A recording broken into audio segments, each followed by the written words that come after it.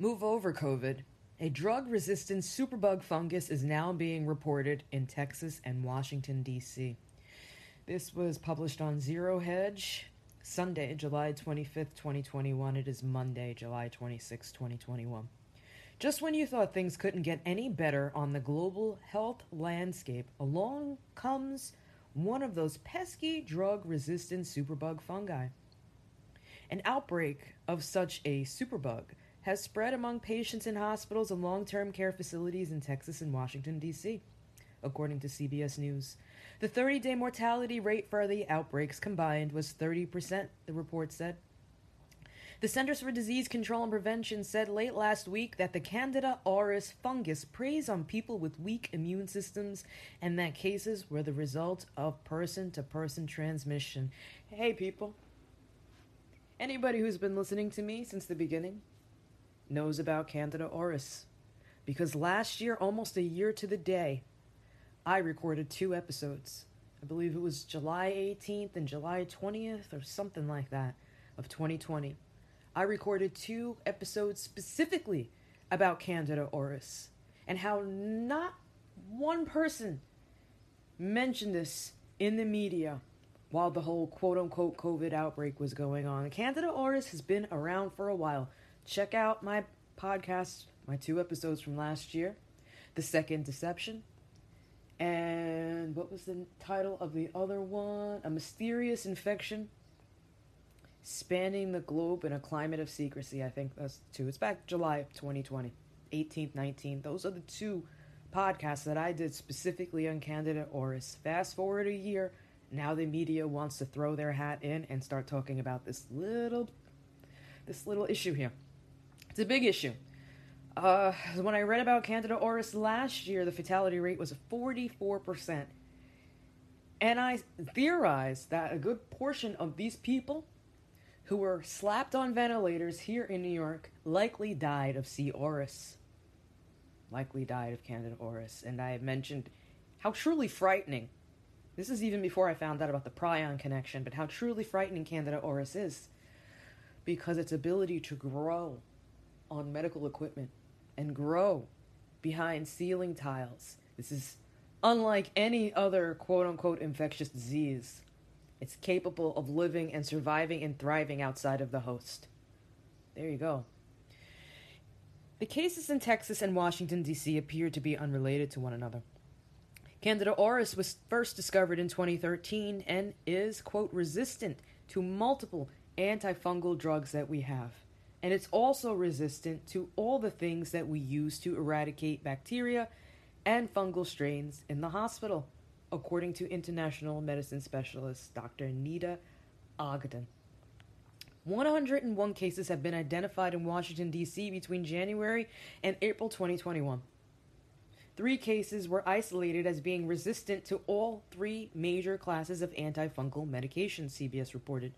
In Texas, 22 cases were identified over the same period, with 2 cases being, quote, resistant to all 3 antifungal medications and 5 resistant to 2 of the medications. See, the issue is not just the fact that this is an antifungal resistant infection, not the fact that they don't have medications to keep this in check. The issue is the fact that they cannot clean these rooms well enough unless they have a UVC or ozone or some high-level fungicidal application used in the patient's room. There's going to be potential that the next patient put into that room can very well come down with infection, in addition to healthcare workers. UVC light doesn't get beyond the surface, so if you have this shit growing on tiles or behind tiles and in curtains, it's not going to really work. The only thing I think that would really work is ozone, because ozone creeps through and behind crevices. But here you go, you can't use ozone in occupied areas and occupied rooms. You're not supposed to even be in the room. You're not even supposed to have plants in the same room with the ozone generator. So I'm not sure. I'm not sure how the hospitals are dealing with it. But here in the United States, oh man, of course my alarm goes up. You could hear that in the background. Here in the United States, it's not just Texas. It's not just Washington, D.C. It's a problem in the New York metro area. So I'm not sure if they've mentioned or have any current cases here or just being hush hush, but it's New Jersey, New York area hospitals that are usually the ones that have these cases. So let's continue. It's just a little bit more. Dr. Megan Lyman of the CDC said this is really the first time we've started seeing clustering of resistance. People with breathing tubes, feeding tubes, or central venous catheters appear to be the most at risk to catch the superbug, the CDC said. Like I mentioned last year, the people on vents. That's what they mean by breathing tube, people on ventilators. And yeah, it's a direct pathway into the lungs. The superbug has been reported in hospitals and long-term care facilities around the world. It's odd that they have no mention of New Jersey and New York. The CDC report concluded surveillance, public health reporting, and infection control measures are critical to containing further spread. I don't think that they have stringent enough infection control measures when it comes to environmental cleaning of this particular pathogen. And this is why it will continue to spread. Hospitals are the biggest fucking offenders when it comes to, making sure that the environments, unless you're in an operating room, most patient care areas, I'll tell you, they do a really shitty job of cleaning in between patients. And it's one thing if you have a patient that could potentially leave, I don't know, if you have bacteria contamination, so on and so forth, but you're talking about a fungus here. And I just remember in my own experience seeing how half-ass a lot of the staff and personnel were regarding environmental cleaning and keeping the environment safe for patients, that I could see this being a big, big problem. So fast forward a year. Again, I recorded 2 podcasts about this last year. Now they're going to mention it. So we're going to see these two worlds collide. We're going to see this antifungal resistant infection continue to be in the news, and who knows the type of complications it will give this year around compared to last year in terms of hospitalized people, quote unquote, due to COVID. So last sentence here, there has been no word on whether or not locking down the entire country and economy along with double, triple, and quadruple masking are options. They're not options at all. They're not options at all.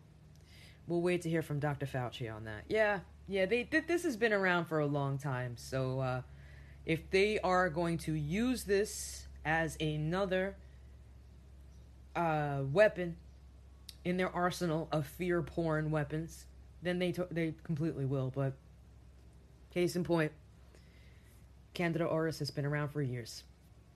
And, they'll only care to mention it when it's convenient.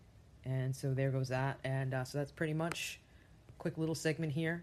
If you want to check out a more detailed episode or another article I read, you just go back to last year's July episodes, and you'll see what I have to say about that particular infection back then. All right. Anything else here? I just have a couple more headlines. Transgender individuals sue Montana over proof of sex change requirement to amend birth certificates. This is the crazy shit that people are fighting over to get today.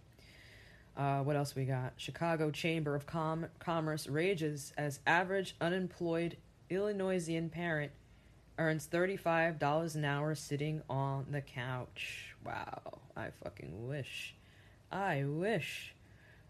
Anything else? We got the FBI arrests January 6th. No one gives a shit. Cybersecurity experts encourage system of reporting workers to employers for online abuse. Oh, God. Yeah, it is what it is, man. Department of Justice skipping COVID nursing home investigation in PA and Michigan. Status of New Jersey and New York probes unclear. They don't give a fuck. They don't give a fuck. Let's just go back. I think I read everything I wanted to read today, but I just came across that quick article regarding Candida auris. Somebody had posted it over the weekend, and, it's just funny that it takes them a year to get up to speed or to even mention that to the public. I guess it wasn't convenient during the whole COVID drama back then. We can't have... We only need one... We only needed one thing in the spotlight, and that was COVID, so they can gear up with the vaccines. Candida auris, I mean, there's no vaccine for that. There is no vaccine for that. And with a 44% fatality rate initially, now it's 30%. You would think they would have mentioned that a little bit sooner. But again, it's never about our health. It never has been about our health. It has always been about control. All right, people, that was just a quick segment there on Sea Auras. Check out those other episodes if you want to know more. Have a great day.